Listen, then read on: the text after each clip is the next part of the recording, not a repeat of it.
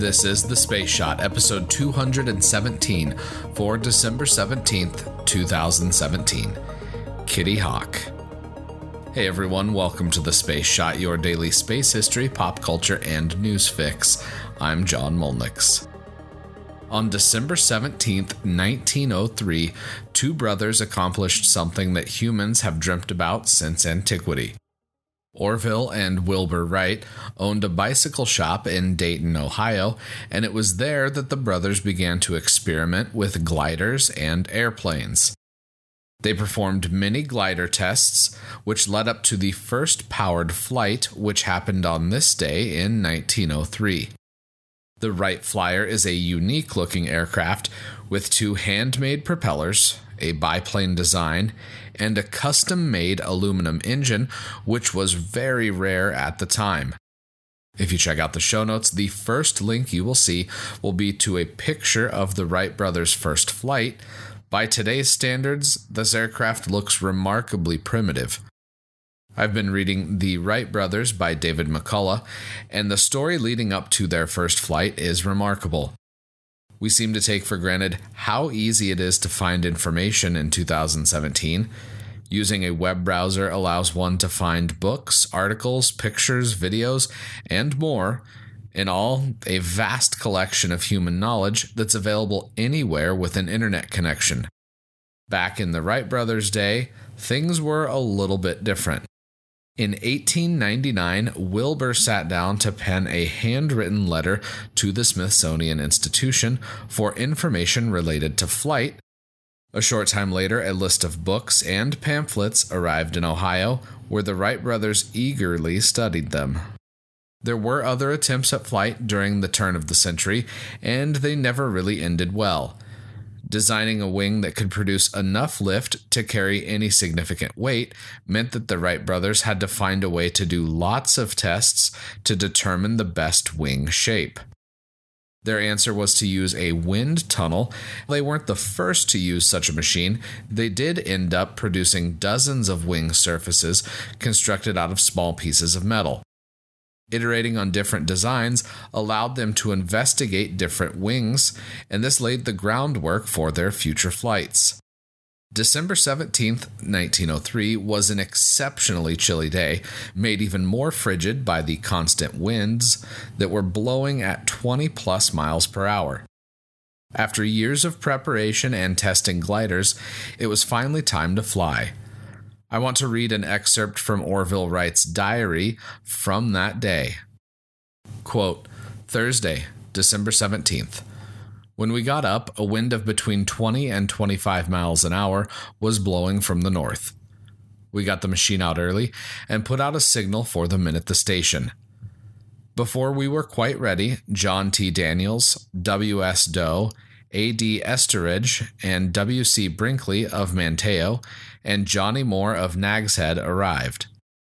After running the engine and propellers for a few minutes to get them in working order, I got on the machine at 10:35 for the first trial. The wind, according to our anemometers at the time, was blowing a little over 20 miles, 27 according to the government anemometer at Kitty Hawk. On slipping the rope, the machine started off, increasing speed to probably 7 or 8 miles. The machine lifted off from the track just as it was entering on the fourth rail. Mr. Daniels took a picture just as it left the tracks. I found the control of the front rudder quite difficult on account of its being balanced too near the center and thus had a tendency to turn itself when stated, so that the rudder was turned too far on one side and then too far on the other. As a result, the machine would rise suddenly to about 10 feet and then as suddenly, on turning the rudder, dart for the ground. A sudden dart when out about 100 feet from the end of the tracks ended the flight. Time about 12 seconds, not know exactly, as watch was not promptly stopped. The lever for throwing off the engine was broken, and the skid under the rudder cracked. After repairs, at 20 minutes after 11 o'clock, Will made the second trial. The course was about like mine, up and down, but a little longer over the ground, though about the same time. Distance not measured, but about 175 feet. wind speed not quite so strong. With the aid of the station men present, we picked up the machine and carried it back to the starting ways. After about 20 minutes till 12 o'clock, I made the third trial. When out about the same distance as Will's, I met with a strong gust from the left, which raised the left wing and slided the machine off to the right in a lively manner. I immediately turned the rudder to bring the machine down and then worked the end control. Much to our surprise, on reaching the ground, the left wing struck first, showing the lateral control of this machine much more effective than on any of our former ones. At just 12 o'clock, Will started on the fourth and last trip. The machine started off with its ups and downs, as it had before, but by the time he had gone over 300 or 400 feet, he had it under much better control and was traveling on a fairly even course. It proceeded in this manner till it reached a small hummock out about 800 feet from the starting ways, when it began pitching again and suddenly darted to the ground. The front rudder was badly broken up, but the main frame scuffed none at all. The distance over the ground was 852 feet in 59 seconds. One of the things I noticed while reading this excerpt from his diary was how Orville referred to it as, quote, the machine. The machine, or the Wright Flyer, was the first powered aircraft that was controlled by humans. The picture that was taken of this first flight was captured by John T. Daniels, and it's one of the most iconic of the 20th century. One of the many things that I found fascinating about the Wright brothers is that they knew the importance of visually documenting their experiments.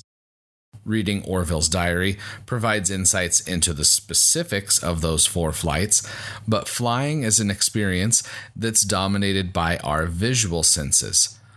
Whether we're looking at the ground while airborne, watching instruments during poor weather, or visually inspecting an aircraft before leaving the ground, we rely on our eyes to fly. It's interesting to think about how the story of this flight was captured in a single image that will live on as long as there are people around to look at it. Be sure to check out the first link in the show notes to see the picture of the Wright Flyer. I hope you enjoyed today's episode. I appreciate all of you that have left reviews for the podcast. It really means a lot to me, and it does help more people find the show. If you leave a review, screenshot it and send it to me at John Molnix pretty much anywhere on the internet, and I'll shoot you a Space Shot sticker and a little thank you. Also, while you're in your podcast app of choice, make sure you hit the subscribe button.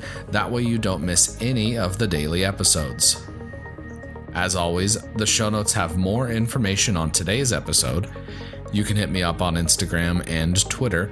Find me at John Molnix. I'm always up to chat. You can also connect with me on Facebook. Just search The Space Shot or click the link in the show notes. Tomorrow, Project Score. I'm John Molnix, and I'll catch you on the flip side.